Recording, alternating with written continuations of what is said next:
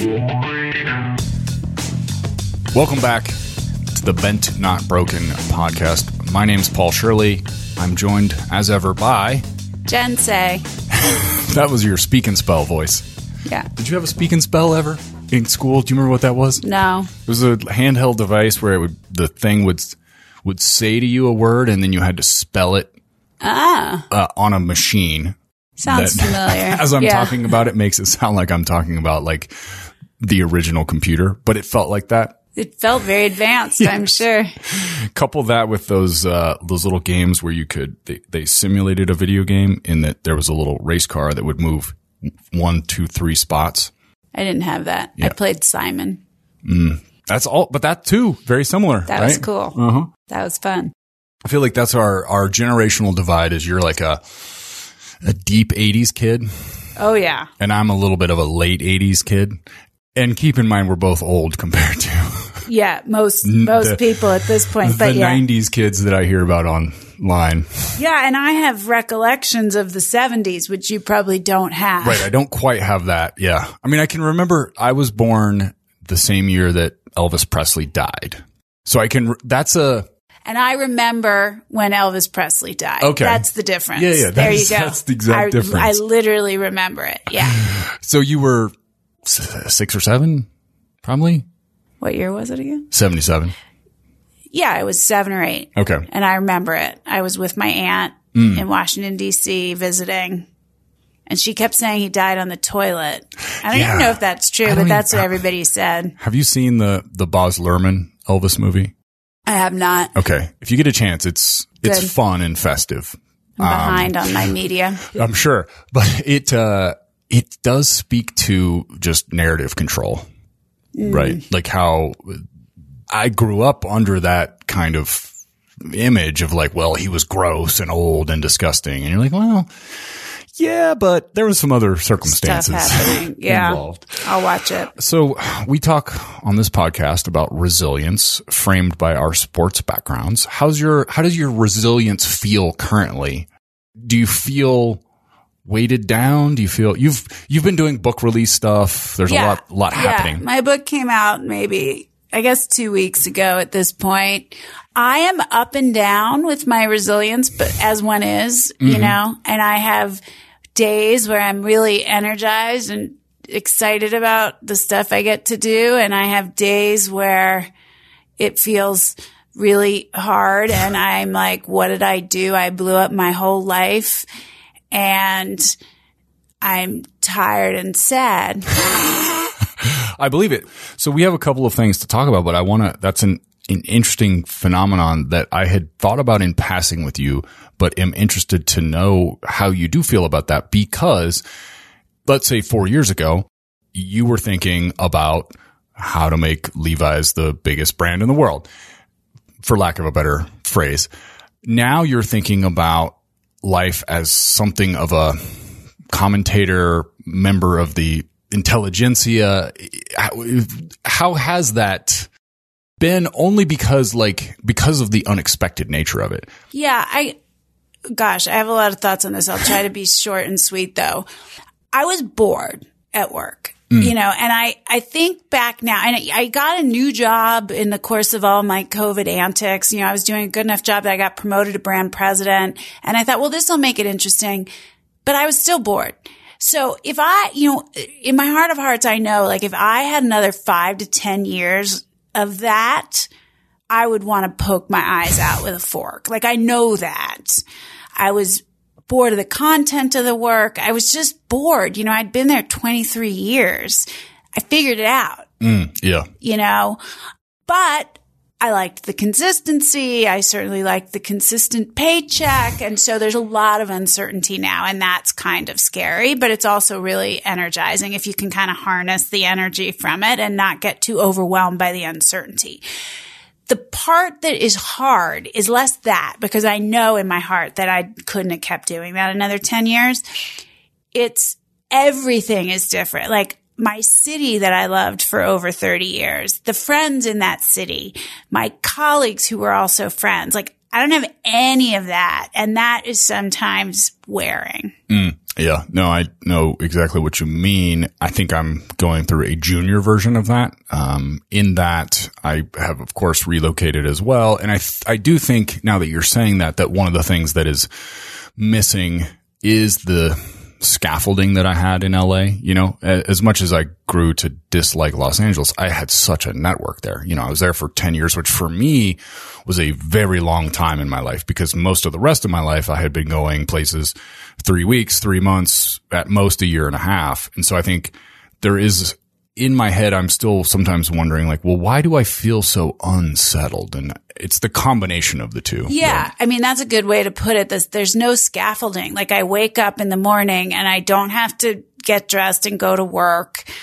My day is mine. I mean, right now it's not, because I'm doing so much, you know, book stuff, but I'm home. I don't know. My life is unrecognizable, but you can build new scaffolding, and I have a great new community. And so on the days I feel a little down and start thinking, like, what have I done?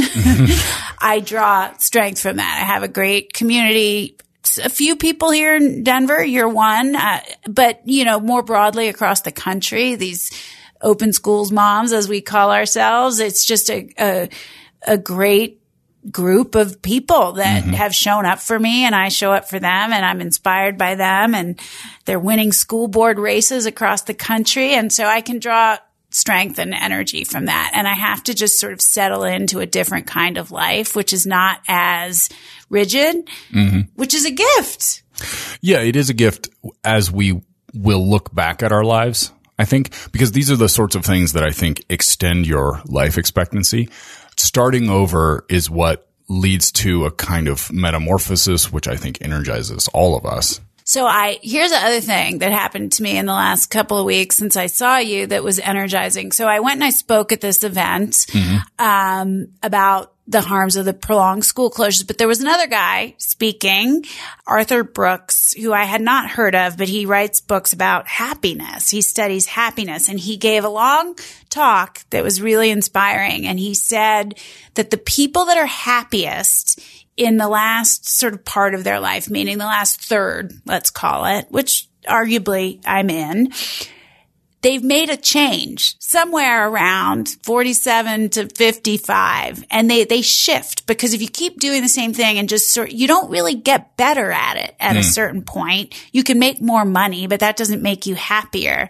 But the people that sort of pivot to a different thing in that back end of their life that involves some teaching, not literally teaching, but perhaps imparting knowledge, you know, which writing is part of, at least for me. Maybe no one wants that knowledge, but it was very encouraging. And he had all the research and studies to back it up. He's written books on it. And I was like, see, okay, I'm doing the right thing. It's going to be hard, but I'm going to get through it. And, I'll get to be happy at the end of my life instead of bored and miserable. Yeah. I mean, it may be an obvious analogy. I'm thinking this as I say the analogy. But it is very much like pruning a tree, right? Like, you could let the tree continue to grow as it is, and it's shady and nice, but if you want it to really flourish, you need to trim some back occasionally. And I think that just is harder as we age, right? It's also harder I was going to say in the society we live in, but I think that's always been hard, right? Even if you looked through history, I'm sure it was difficult to change courses. I think the hard thing is, I mean, my goal was never to make as much money as possible, so it's not really hard to let go of that. I do think for a lot of people, if they get on that sort of treadmill of corporate life, even if they're not happy anymore doing it, that can be the thing that you keep chasing. It's not really that hard for me to let go of that, because it was not really a priority for me to begin with. I mean, I do need to figure out how to earn a living, but that's not hard. But the consistency, you know, it's hard. I'm a disciplined person, and I instill as much in my day as I can through, you know, exercise and those kinds of things. But I'm trying to enjoy the freedom, I guess. But it's an adjustment, weirdly, to enjoy my freedom. I was thinking too that we live in a time when our every decision feels very public, which can make this difficult. Like, you've had to do this in something of a self-induced spotlight because you don't have to be on social media. That's but true. It's still a spotlight nonetheless, and it feels like a spotlight. And I think that is one aspect, I guess, as I'm thinking about why does it feel maybe more difficult than in the Middle Ages, you and your family could just run under the cover of darkness to the next town and nobody would know. Yeah. I mean, the irony is I wouldn't be in this situation in the Middle Ages because they didn't make jeans yet. Yeah. They didn't make jeans. They didn't have schools. They didn't have Twitter to be a big mouth on to get yourself fired from your job because you talked about the school. So it's a whole right. Well, it would have been religion. Right. So we want to. It's interesting you mention a switch in your job because one of the things that we're going to get into today is the decision of when to quit or not, especially as we often say, framed through this lens of resilience. So I'm going to read something that you kindly sent to me and then we're going to talk about it a little bit. This is from, how do I say his name again? Sorry. Vinay Prasad. Doctor. We both like quite a lot. And he's writing about, elements of, especially, I guess, the term grit, right? Which has been used a lot in the last 5 to 10 years. When do you stay? When do you go? This is an excerpt from this piece, which was on his Substack, right? If I remember correctly. Yep. No one can say, if you have a question about your marriage, better to divorce. They don't know that to be true. No one can say, if you have a question about your job, better to find a new one. They have no evidence for that. In the absence of this, how do we make decisions? Probably we all do the same. We talk to people we know and trust. We make lists of pros and cons, if not on paper, then in our minds. And we have no idea if our process is optimal or suboptimal. I suspect that for many of us, depending on our mood, we dream of a different counterfactual. When I'm feeling happy and validated, I'm so grateful I switched jobs. When I'm feeling blue and stressed, I imagine things would have been nice had I stayed. So I wonder, based on our backgrounds, what did sports teach us about, what did sports teach you about quitting or staying? So I am a person that I think we all have different tendencies. I tend to not quit very much. I've quit 3 things in my entire life. I quit gymnastics, which arguably I didn't, but at 19, I quit gymnastics. I put in quotes, my first marriage, and I just quit this job in a really public fashion. I could do well to perhaps quit some things sooner. I don't think sports taught me that. I think it was innate in me. And I think my experience in athletics reinforced it as a pretty good strategy. I mean, until it got really bad at the end, because in not quitting, I ended up being quite successful. So it sort of reinforced my natural tendency to keep going until I'm bleeding and bloody on the ground. And I loved this piece by Vinay, and I'm obsessed with this notion of grit. The book by Angela Duckworth, I think, is why this has kind of come into fashion to talk about. And the idea is just that it's this sort of quality no one can describe, this grit, but this stick-to-itiveness, essentially. Some people have it and they keep going and they are successful. That can be overdone, but quitting can be overdone too. And so I think what Vinay is really saying is no one can tell you what the right thing for you is. You have to decide. It's based on what is your goal? Is that goal still important to you? Does it matter? Is it possible to achieve? Will I be unhappy if I walk away from that goal? I mean, there's a million factors, but I just think our own personal tendencies, and yours is probably a little more like mine, because I think that personality type does well in sports, never giving up, even if it really is time. Right. I'm trying to quit more.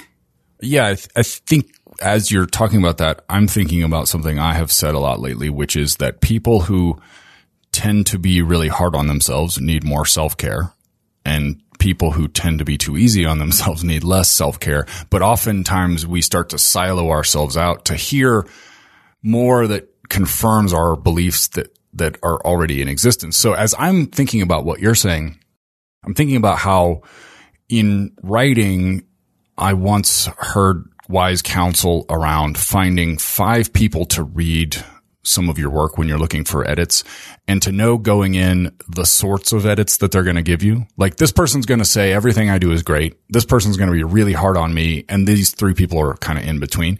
So as we age, finding that Greek chorus, if you will, to give us some sounding board that A, we kind of know going in what they're going to do, and B, that they're not just doing what we're already doing. Right. Right. They're going to give you actual. Yeah, because I was raised like you to not quit ever. And then a lot of my advisors in my basketball career were really my mom and my brothers, because nobody else knew the whole story. And there were situations that I probably should have walked away from, just said like, hey, if you're not going to pay me, I'm not staying, or whatever the situation might have been. But like you're saying, I had so much evidence that it was really effective to just gut your way through it, that it was hard. And I've wrestled with that a lot with regard to injuries that I had. Yeah. Like, should I have more stuck up for myself and said like, hey, I can't play. Right. I'm going to be hurt longer. And on one level, yes, but on another level, I'm not sure, because I just kept doing it. Sometimes it worked out to my advantage. I have the exact same. We're in violent agreement. I think I spent a lot of my adult life, meaning my 30s and 40s, thinking I had too much grit. I negated and neglected my own well-being.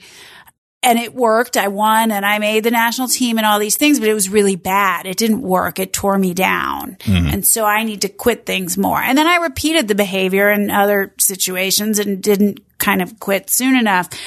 I have a different perspective now in my 50s. And I think it's informed by the fact that we see, it's informed by something we've talked about, which is this like culture of safetyism where any discomfort is to be avoided. And I think that's really dangerous too. And it's making people really soft and weak. That sounds really harsh. And I'm turning into like Clint Eastwood, get off my lawn or something. But like, I'm sort of grateful for the backbone I have. And, do I wish I hadn't gone so far as to train for 2.5 years on a broken ankle and have that ankle be completely destroyed now? Yeah. But I'm also really grateful that I don't give up at the first sign of discomfort. I mean, to take it out of sports, and my first marriage, I was married for 12 years and many of them were unhappy. At the end of the day, though, I tried as long as I knew I needed to feel okay about the decision. I know a different person would have probably left sooner, but I'm okay with how I did it because I worked really hard at it and I cared about it and I wanted it to work. And it was only when I really, really knew that there was no way that it was time.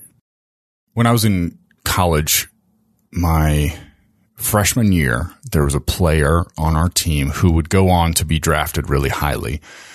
And my coach would get furious at him because he was so talented, but he didn't want to work at it. And he one day started screaming at him in a film session. He's like, you know what your problem is that you want to keep some in reserve so that you can look back and say, well, if I had tried harder, I would have made it, right?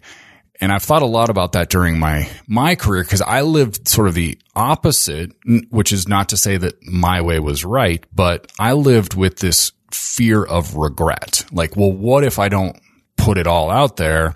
I would be sadder about that than to have left myself some room to say, well, if I had just tried, I could have made it. So it's strange because the two brains can almost not talk to each other. Like they can almost not understand how that other person is motivated. Yeah. I know people like the guy you described. And I knew it at the time when I was a kid. Like I knew that person is way more talented than me. And she just isn't going to try as hard because then she always has the excuse, well, I didn't care and I didn't really work that hard. And, it sort of like protects her against the shame of losing because she didn't even try. These are that is so foreign to me I just, like I said, will leave it all in the field till I'm bloody and bleeding. And if I failed, I failed because I wasn't good enough and I'll have to live with that. Right. And yeah, to me, that seems like a way that I would rather end my life. Not that I want to commit suicide. I would rather at the to end the of my very long- life, Yeah. and look back and say there wasn't a lot of slack in there. You know, I did my best, but again, I think it's just hard for me to even understand that other person, and therefore it's hard for them to understand. I think you and that's right. I think that's right. And it is the difference, I think, to come back to Vinay's piece, the grit person and the quit person. Oh, right. Did you just coin that now? I like that. The grit person versus the quit person. I did just coin it. And I think it's a spectrum and it's a continuum. And I think some people probably have the right balance. I know most people lean probably one way or the other. And I certainly have friends who I'm like, why you quit so much? Like they quit the job the first time it's hard. They quit the relationship the first time it's hard. And I think you miss out on so much when you don't keep going and keep trying. The question is when. And I think that's what Vinay tries to kind of wrestle with in the piece. And it's something I think about a lot. It depends which side. Are you a grit or a quit person? Like which way do you have to kind of modulate. Yeah. Like your tendency is here, so you probably need to modulate back to the this. The problem is I don't think anybody wants to admit if they're a quit person. I don't know that anyone thinks they are. Like, do you know anyone that's like, I just quit at the first sign of trouble? Well, I like those people. If you are a quit person and you're self-aware, then you're probably easy to hang out with. I wonder if my husband would say that he is. I do think that there is, you know, in startup parlance, there's the idea of failing fast, right? Yeah. So I think there's value in thinking about how you can get to points where you have to, quote, quit something, which usually actually means pivot. Yeah. Within your life or within a creative pursuit. And that in some ways, it could be that the economy we've created, which is pretty creative and intellectually based, has forced people to get better at quitting, maybe because jobs just go away, right? Like if we were at a paper mill, it would be like, I'm going to quit working at the paper mill and now go work at some other thing. But now it's just like half the jobs that you and I know of didn't exist 20 years ago. That's true. So you've got to reinvent yourself and you got to figure out new stuff. And I know for myself, when I was leading a large team, the skill I looked for more than any other was not, can you do this thing, but can you adapt and learn quickly? Because this job today is not the same as it's going to be even in a year. I think if you take it out of the professional realm, though, one of the things I think is sad is I think people quit relationships. I don't mean just even romantic relationships. Like people quit on their friends and their own children and in romantic too soon, you know, or well, you should never quit on your kids. I would argue. Hope not. Yeah. But it's sort of like at the slightest sign, it's this sort of penchant towards self-care and like boundaries. And you're going to kind of cut yourself off from anything that causes you any strife or pain. And we just limit our meaningful human connections when we do that. I find it really sad. And I said offhandedly, I wonder what my husband would say, who's almost like a third character now in our little conversations.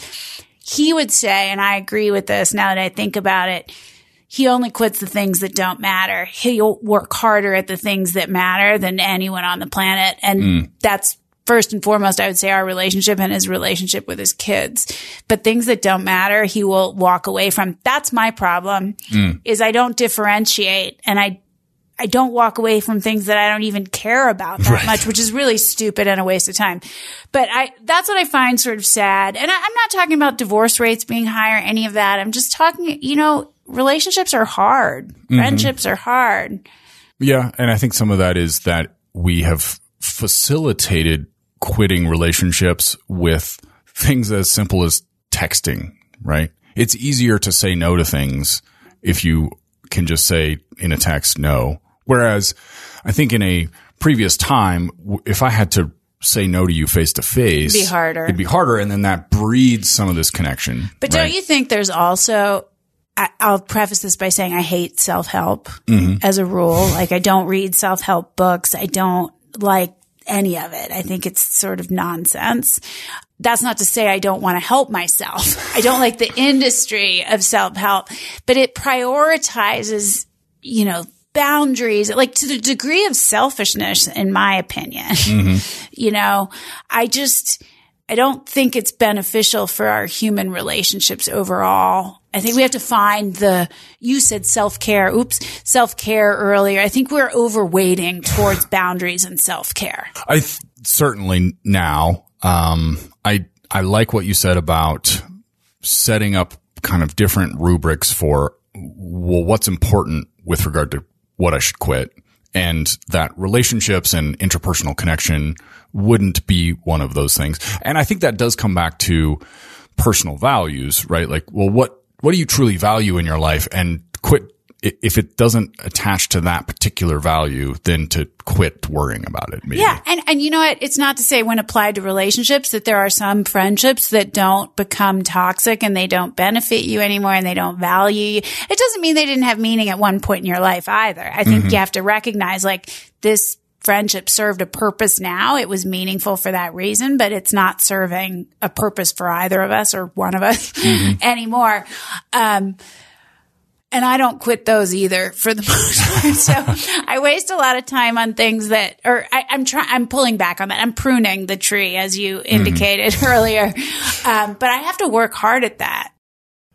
My inclination is not to quit anything ever, people, relationships, and to extend myself in ways on things that I don't really care about for other people. So I could probably use some boundaries, but I really resent people that cite boundaries and self-care to put nothing into a relationship.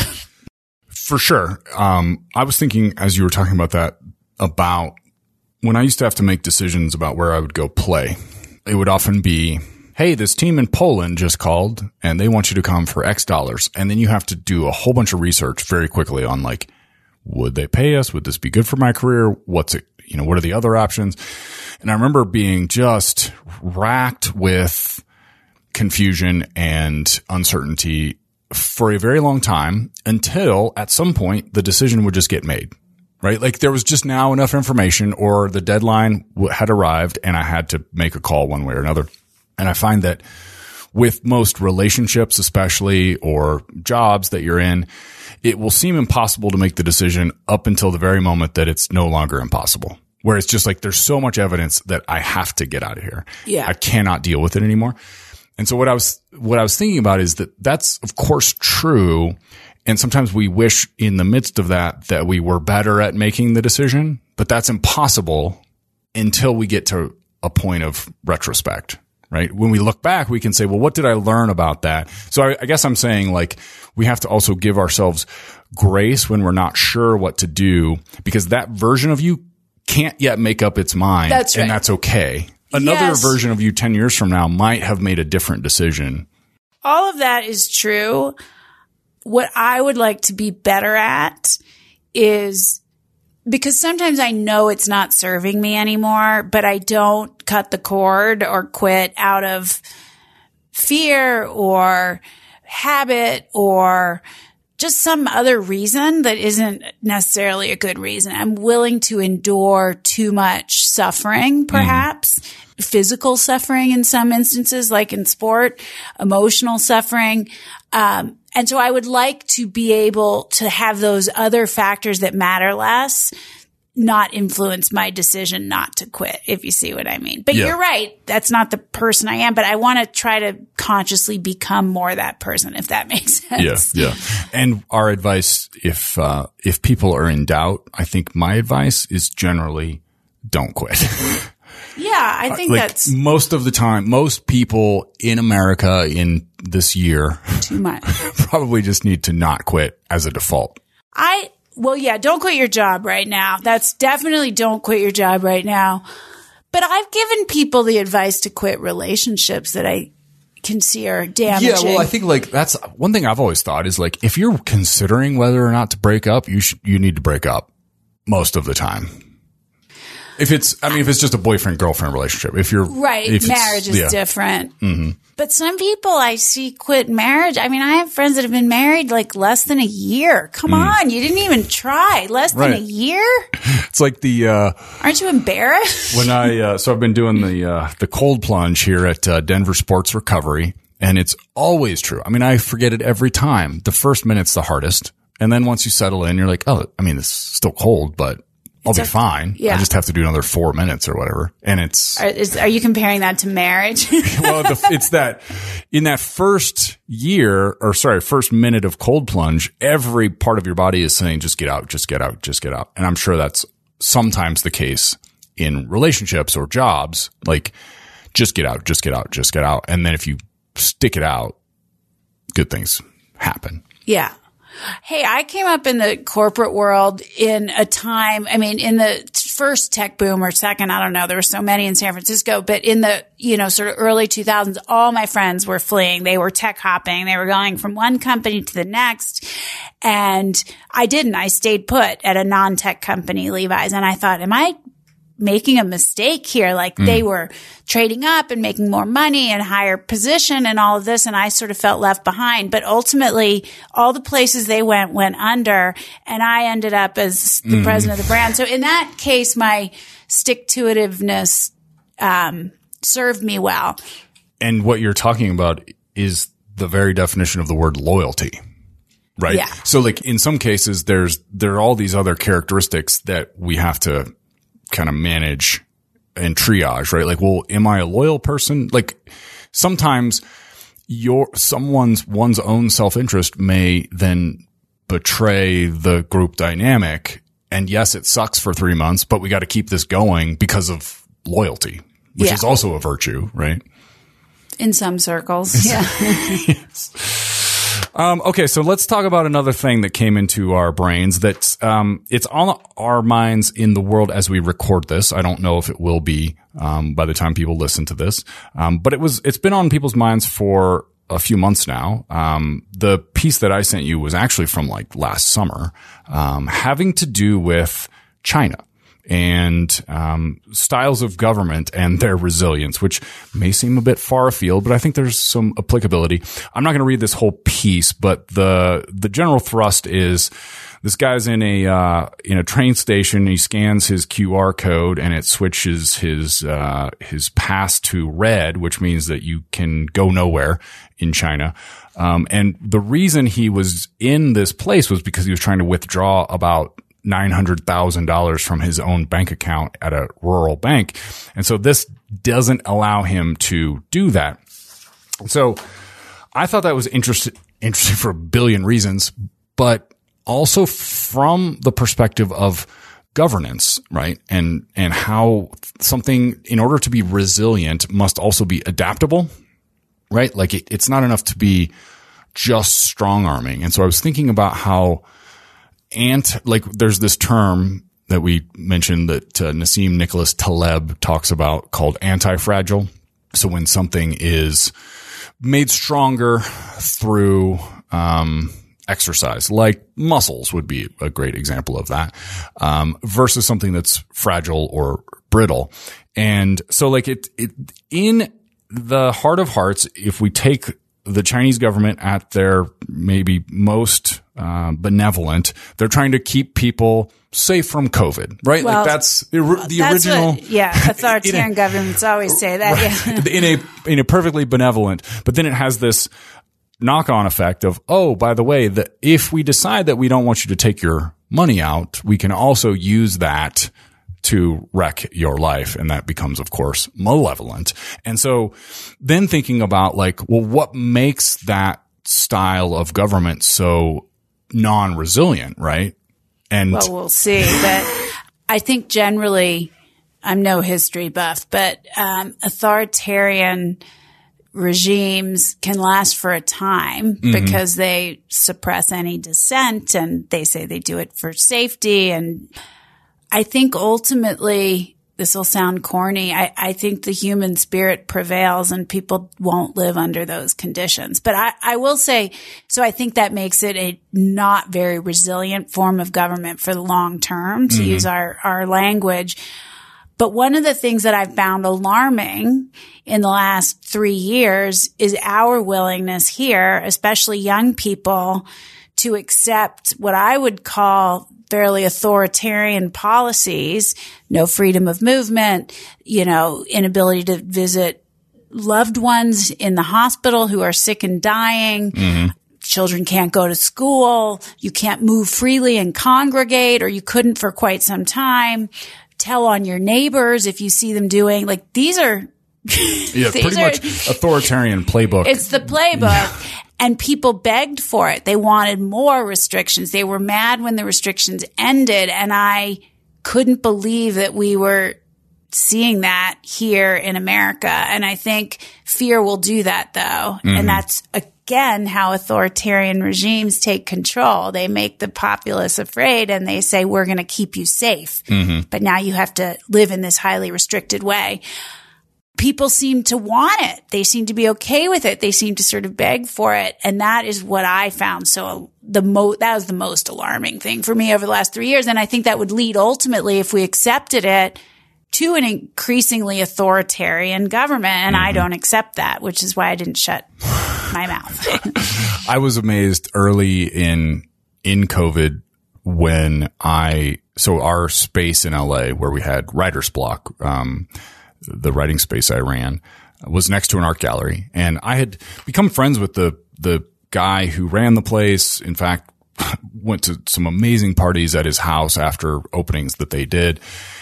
And one day, 2 months into all this, he said out loud, I think we should be doing more of what China's doing. And I was like, I didn't say it because I was like, I'm not going to win this fight. There's no real upside to this, but imagine if it had been 2 years before this and I had asked him anything about former dictatorships or authoritarian regimes. There's no way he would have agreed with any of it and would have said, well, it's a real slippery slope. We don't want to jump onto that.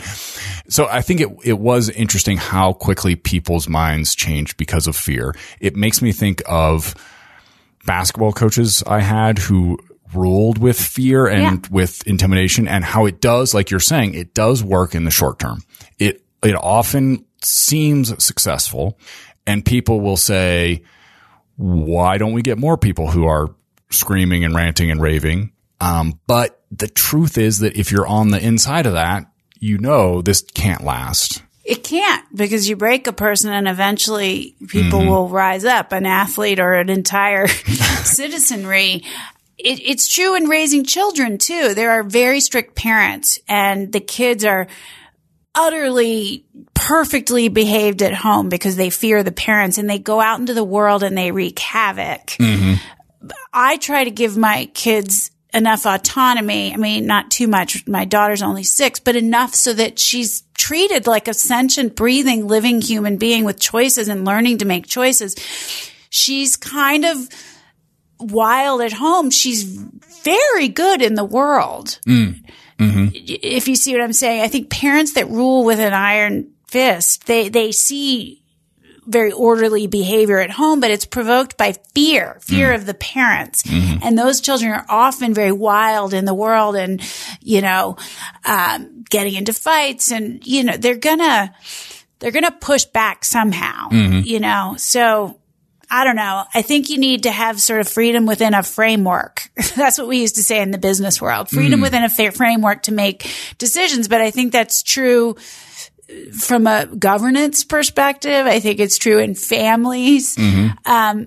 We're all individuals. We need to feel that we have some autonomy and that our internal lives are respected and our choices matter. Yeah. And so you're taking it to the familial level. I think you could also even take it to the individual level, in that if we are too authoritarian with ourselves, right, that has its own, it actually kind of ties back to what we were talking about before, right? If we say, well, this is how I do things, this is how I've always done things, that doesn't allow for a lot of adaptability. Yeah, I think that's right. I hadn't thought of it that way, but if we're too rigid within ourselves, this is how it has to be. I'm only eating this much food and I'm working out this long and I'm doing, you can't live that way. It's not sustainable. And therefore, it's not a resilient sort of methodology, I think, for how to lead your life. I think it was a piece on Common Sense. Barry Weiss, God, about that. That is about why we all decide the same things. Oh yeah, now, I read that yesterday. Right? So a thought along those lines would be, are we sort of choosing our own authoritarianism because of social media and the way that it might lock us into, like, this is how you have to be? Like, that's an interesting aspect, I think, of the internet, is it purports to give us all of these choices, but it ends up kind of flattening our choices in a weird way. Yeah.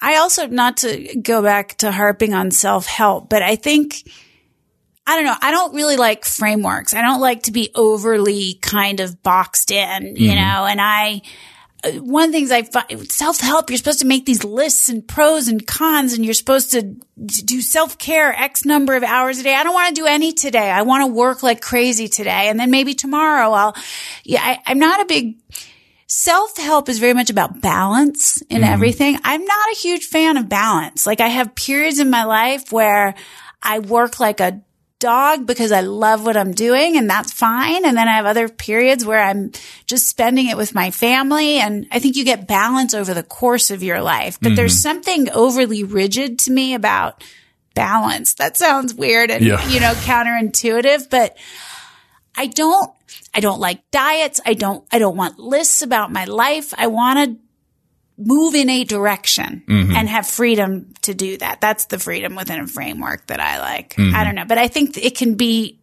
all the self-help can be sort of authoritarian and rigid. Yeah, I do think that some of that, I mean, as somebody who practices a lot of frameworks. No. Am I criticizing your whole lifestyle choice? I'm sorry. No. Well, what I was going to say is that one thing I see is that if you are in the depths of chaos, that there is a way out through rigidity, right?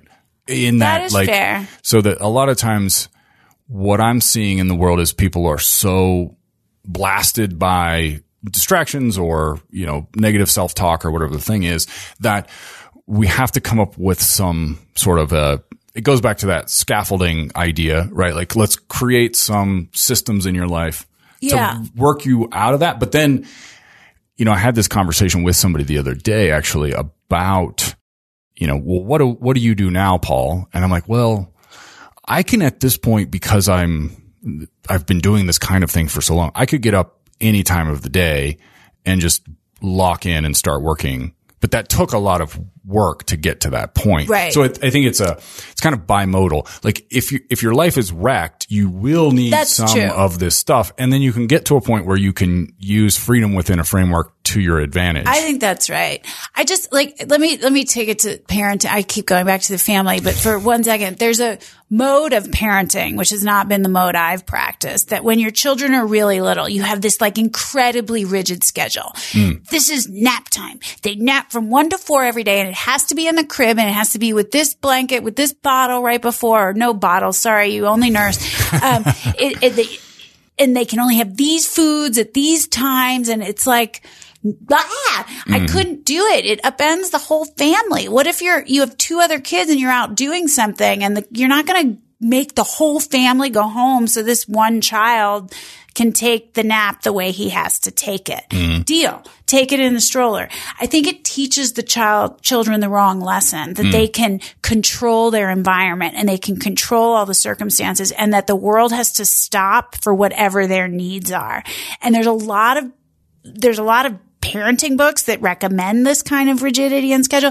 I'm not saying it's not true. The kid probably will sleep better. So what? Right. So yeah, at what cost? At what cost to the other 4 members of the family? And again, what are you teaching them? Like, I'm not willing to kind of stop my entire family's existence so one child can have the proper nap on one day. Yeah, and I think that probably is exacerbated by everyone's desire to raise a perfect child now. For sure, which is a whole other show. Yeah, so I think that some of that is a feature of our times, right? Whereas if you were carting your kid across the prairie because you're following the buffalo herd, you're like, shut up. We got to keep walking. Right. And I find, look, I've had 4 kids in a long stretch of time. So I became a different person over the course of the, 20 years in between that's 15 between all my children. I became, I think, a better parent when I let go of all that rigidity. And I think I personally believe, and I'm sure many parenting experts would argue with me, I personally believe it's better for the child. I think when they grow up in this hyper-controlled environment, they can't handle anything that upsets their environment, and that's not life. Which, to tie it back to China, you could make the case that these authoritarian regimes also end up stifling any kind of innovation. I actually saw this up close. I don't know if you would know this. I briefly played for a Chinese basketball team while in Los Angeles. It was a team that had gotten kicked out of China because they wouldn't give their best player to the Red Army team in China. So the owner said, well, I'll just go to the US and play in one of the minor leagues. So I and another American were hired to basically be like sort of the guides. And it was fascinating watching these Chinese players try to play against Americans, because American basketball players are just inherently prone to ad-libbing and making shit up as they go, right? And the Chinese players couldn't handle that. Like, it was like, if it doesn't fit in this box of what I could possibly do from this moment. Like, if you think about catching a basketball at, let's say, the elbow, which for those who don't know is where the free throw line meets the lane line. And there, at that point, there are approximately infinite number of options, right?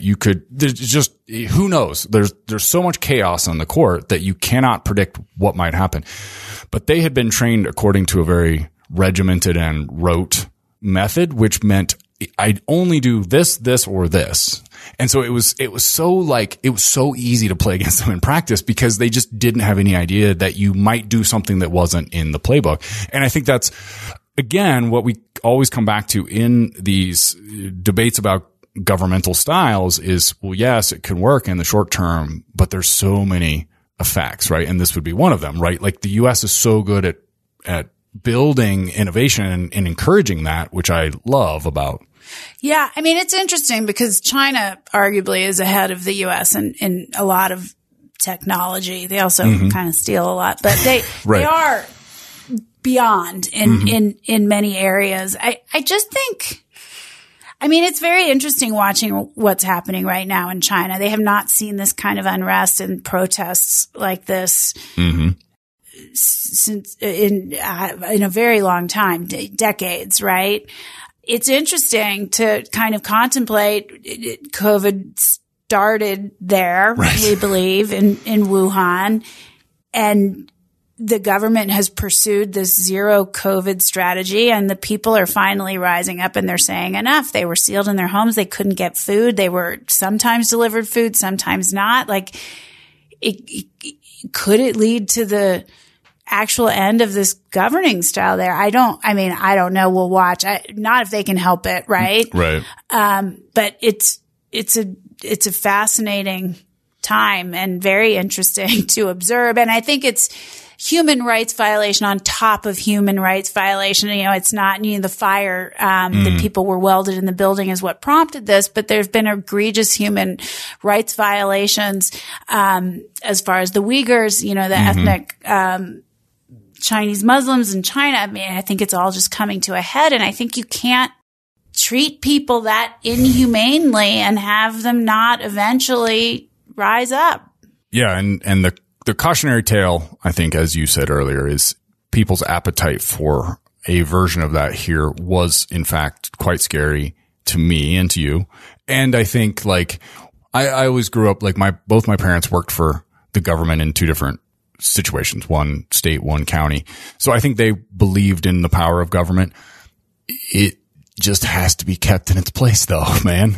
Like for lack of a more articulate way to say it, like you got to make sure that the people have a way of pulling the lever to make sure that the government can't just do whatever it wants. Yeah. After the last 3 years, I want much less government. My default is less, not more, which was not necessarily how I felt 3 years ago.